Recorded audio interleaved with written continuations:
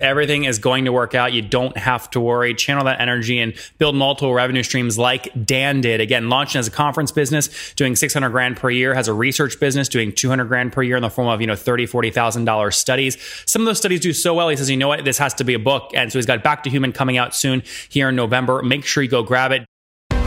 This is the Top Entrepreneurs Podcast, where founders share how they started their companies and got filthy rich or crash and burn. Each episode features revenue numbers, customer counts, and other insider information that creates business news headlines. We went from a couple of $100,000 to $2.7 million. I had no money when I started the company. It was $160 million, which is the size of many IPOs. We're bootstrapped. We have like 22,000 customers. With over 5 million downloads in a very short amount of time, major outlets like Inc. are calling us the fastest growing business show on iTunes. I'm your host, Nathan Latka, and here's today's episode. Hello, everyone. My guest today is Dan Schawbel. He's a New York Times bestselling author, partner, and research director at Future Workplace, and the founder of both Millennial Branding and WorkplaceTrends.com. His new book is called Back to Human: How Great Leaders Create Connection in the Age of Isolation. I'm looking around because I have a copy somewhere around here, and I was jumping into it. But Dan, are you ready to take us to the top? Thanks so much for having me, Nathan. Excited to be here. Yeah, you bet. So tell us first, again, most of my audience are software folks. When they think about writing a book, they go, why would I ever leave my software business to write a book? So walk me through strategically, why write books? I wouldn't walk away from any job because you never know if the book's going to do well or not. And the art of actually doing what you're good at and what you're getting paid for can inspire these stories and experience that are captured in the book. So I wrote my first book when I had a full-time job at EMC Corporation, a very technical company, Fortune 200, now EMC Dell.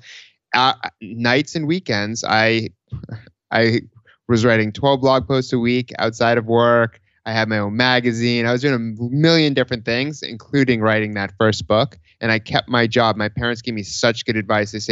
They said, you stay at that job unless you're making enough money where you can leave. Yeah. And you have to project that out for at least 1 to 2 years that you can sustain yourself. What was your salary? What was your salary at that job? How safe were you? How safe was I? I was making about $65,000. And you left. I was entry level. This was a few years out of school. You're not there anymore though, right? No. I haven't been at that job since January 2010. Okay. Now Workplace Trends is your current baby. 2010. Okay. And now my current company is Millennial Branding, as well as I'm one of 3 partners at Future Workplace. So what does that mean? You eat avocado toast all day and go get Starbucks coffee? What does Millennial Branding mean? Millennial Branding started off as me coaching people on how to build a personal brand. So millennials or how to cater to millennials? Everyone. Well, it wasn't even that. It was really coaching. It was me, with retainer clients, helping them grow their brand using social media, because it was really in the early days. And I was one of the early evangelists on how to use social media to build a personal brand with Personal Branding Blog, Personal Branding Magazine, and all these resources I provided. And then eventually I turned that in and pivoted to helping companies better attract, retain, and grow their millennial talent. So I changed then, and now it's still doing the same thing, but all my books, everything else, is under that. My whole speaking career is under Millennial Branding. And then the other company, we do 4 conferences a year, and we have an AI course that we sell to companies, and it's a membership model. So we have over 40 Fortune 500 companies that pay us annually, and they get to send 3 delegates to each of our 4 events, 2 East Coast, 2 West Coast events, and these are experiences. So, we have. So how much revenue that those 40 companies, right? So they pay you annually. How much revenue does just the conference business do? It's $15,000 per each client. Okay, and that's annually or annually, and for each of the 3 seats or all together? That's for all together. Okay, so that's about 600 grand per year then, 40 times 15 grand.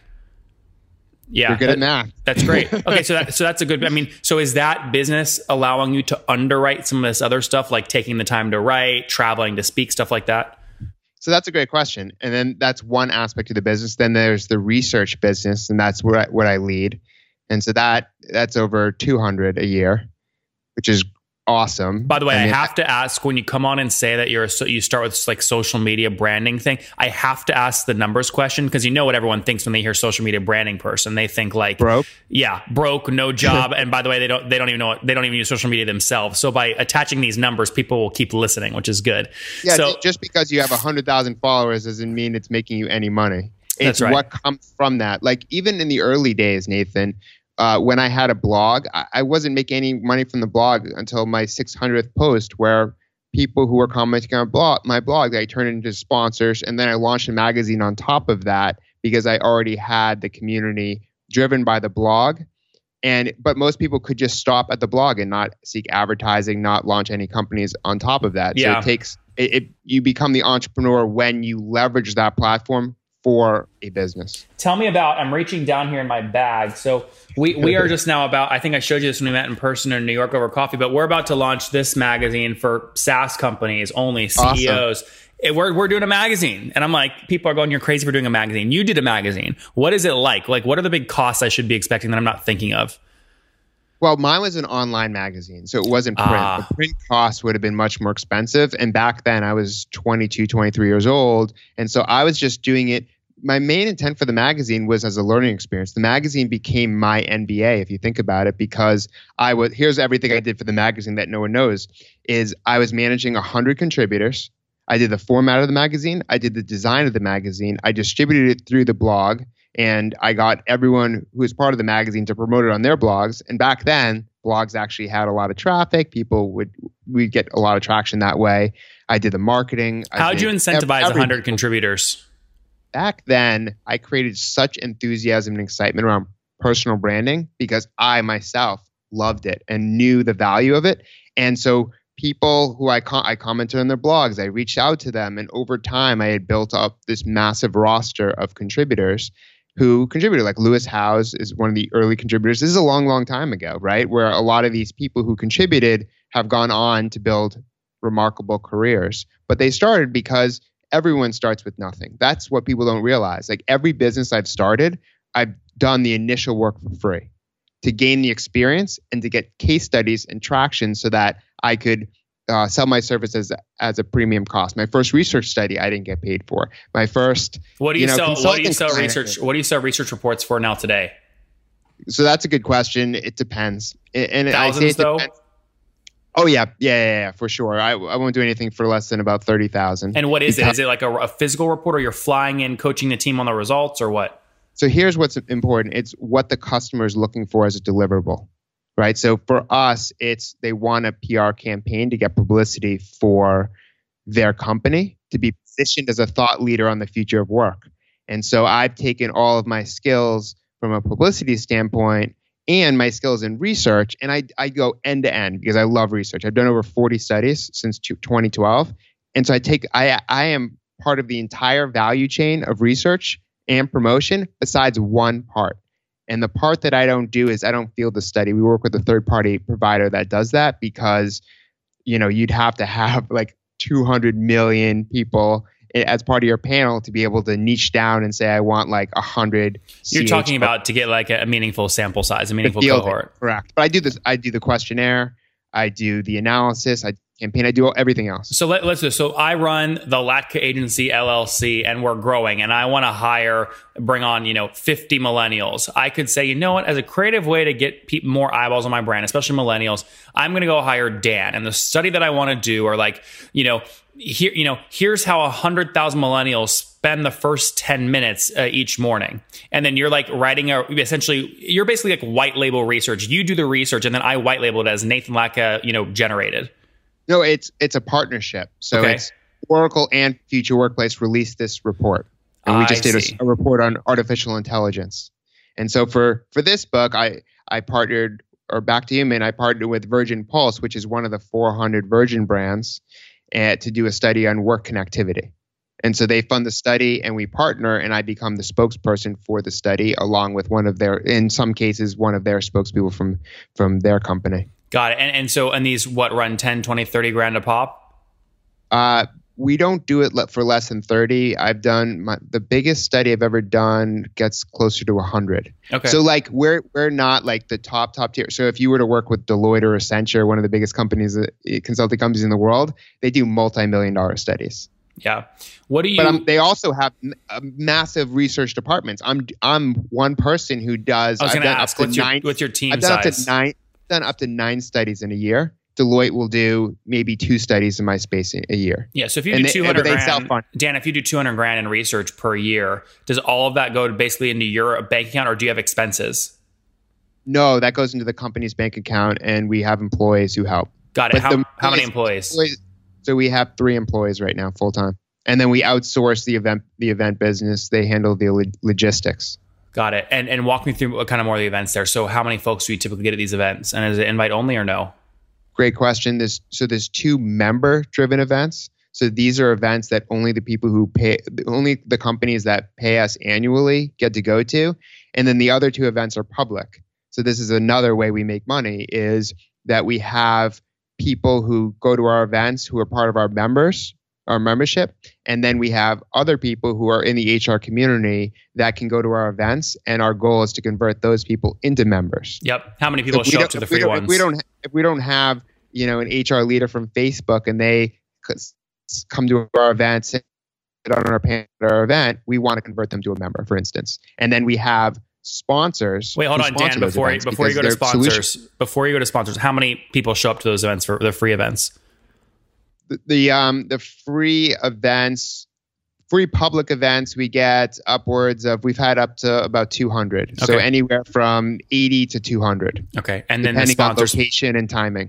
And at the member only events, those are probably 70 to 120. Got it. Depending on timing, location. Like we had one in Toronto, we had about 70 or 80 people, but a lot of big companies have cut their international travel budgets. And if you can believe it, Canada is international, even though it's so close. That's funny. And you mentioned a sponsor revenue stream. Yep. So we have anywhere from maybe 5 to 13 sponsors per public event. Yep. That's great. So, okay, you're writing a book. And they're trying to sell to HR. So we're the middlemen in that. We're the content provider that enables solution providers to connect with heads of HR who they're targeting. Yep. Do you have a speaking business as well? What do you charge for a keynote, and about how many do you do per year? I do probably 10 to 20 keynotes per year at anywhere from, I've gotten 10 to about 20,000 per. Just depends. Depends. Yeah, very good. And are those usually like marketing? And that it's a volatile business. Yeah. Like it's hard to predict your annual speaking income. That's why you need multiple streams of income if you want to be a speaker. But there are outliers. There's, people like Mel Robbins, Matt Mayberry, who I'm friends with, who will speak like way over 100 times a year, Simon Sinek. So that's a little bit more predictable that they'll hit certain numbers. Yep. Are you, the book, Back to Human, are you working with Simon Sinek's publisher? No, okay. That's your publisher. Well, that's what I was curious. Hachette. Yep. And it's been great. Honestly, the relationship's been great. And this is a book on how to forge more human connections and not rely on technology as a crutch. We're always, especially for introverts, a lot of your audience, I'm an introvert too. And I've used technology not as a barrier, but as a path and a bridge to more human connection. In the early part of my career, Nathan, I connected with so many different people virtually, and that made it easier for me to meet them in person because I already had that first digital handshake at a place where it felt kind of unique and natural to me. Mm-hmm. Have you ever closed a business deal over someone you met via Tinder? No. I closed a great research deal on LinkedIn though. Okay. Because I was trying to fund my for my second book. I was trying to fund a research study, and I'm like you. I'm hardcore. Like I reached out to over 100 companies. Everyone said no. Jim Levine, our literary agent, who I dedicated the book to, he's like, Dan, I believe in you. You got this. And then I had like 2 weeks left, and American Express signed on to do it, which was awesome. Sorry, they signed on to do what? They signed on to fund the study for my second. Yeah. So Jim Levine, he's the best. Yeah. Okay. So Back to Human. When does it come out? November 13th. November 13th. Great. And name something surprising you learned in this study that most people, believe, but you actually found the opposite. Awesome. Great question. So like I work from home. I'm sure you work from home at least sometimes. What we've always heard and what I've researched in the past is that people want to work from home because it offers them freedom and flexibility. You can do what you want when you want. Just get the work done, right? But the research that we did with Virgin Pulse revealed the opposite. Revealed that if you work remote, you're much less likely to want to long-term create your company without the social interactions that you get in a physical office space. And if you aren't using, video conferencing, if you're not going to the office at all, your relationships are weaker and you're less likely to want to be productive and stay at a company longer. So we have intrinsic needs, with Maslow's hierarchy of needs, you need shelter, you need food, and then you need love and friendships. If you're not getting that, you cannot be self-actualized. You cannot be the best employee you can for your company. And research shows by Gallup that if you have friends, especially best friends at work, you're going to stay at that company longer. You're going to work even harder for that company. And especially for people our age who have corporate jobs, not like us, they view their team as their work family. And they view their manager as their work parent. And, it's pretty hard to leave a family, but It's pretty easy to leave a bunch of acquaintances. Yep. No, I get it. Interesting. Very good. Guys, pick up the book, find it out. Dan, let's wrap up here with the famous 5. Number 1, besides your own, what's your favorite business book? My favorite business book is Now Discover Your Strengths by Marcus Buckingham, because it taught me, hey, you need to double down on your strengths and not let your weaknesses get in front of you. Number 2, is there a CEO you're following or studying right now? Paul Pullman. The guy's a monster. I think he has the most amount of LinkedIn followers out of anyone. CEO of what company? CEO of Unilever. Oh, got it. Yep. Number 4, how many hours of sleep what's your favorite online tool for building your business? I don't really use many online tools. Sounds like LinkedIn, maybe. Actually, my favorite mobile tool now is Instagram. Number 4, how many hours of sleep do you get every night? I get between 5 and 8. Okay, good. So we'll call 6.5 there on average. And what's your situation? Married, single, kiddos? Single. No kids? No kids. All right. And how old are you, Dan? 34. Take us home. What do you wish your 20-year-old self knew? I wish my 20-year-old self knew that everything was going to work out and I had nothing to worry about. Guys, everything is going to work out. You don't have to worry. Channel that energy and build multiple revenue streams like Dan did. Again, launching as a conference business, doing 600 grand per year, has a research business doing 200 grand per year in the form of, $30,000, $40,000 studies. Some of those studies do so well. He says, you know what? This has to be a book. And so he's got Back to Human coming out soon here in November. Make sure you go grab it. Dan, thank you so much for taking us to the top. Thanks, my friend.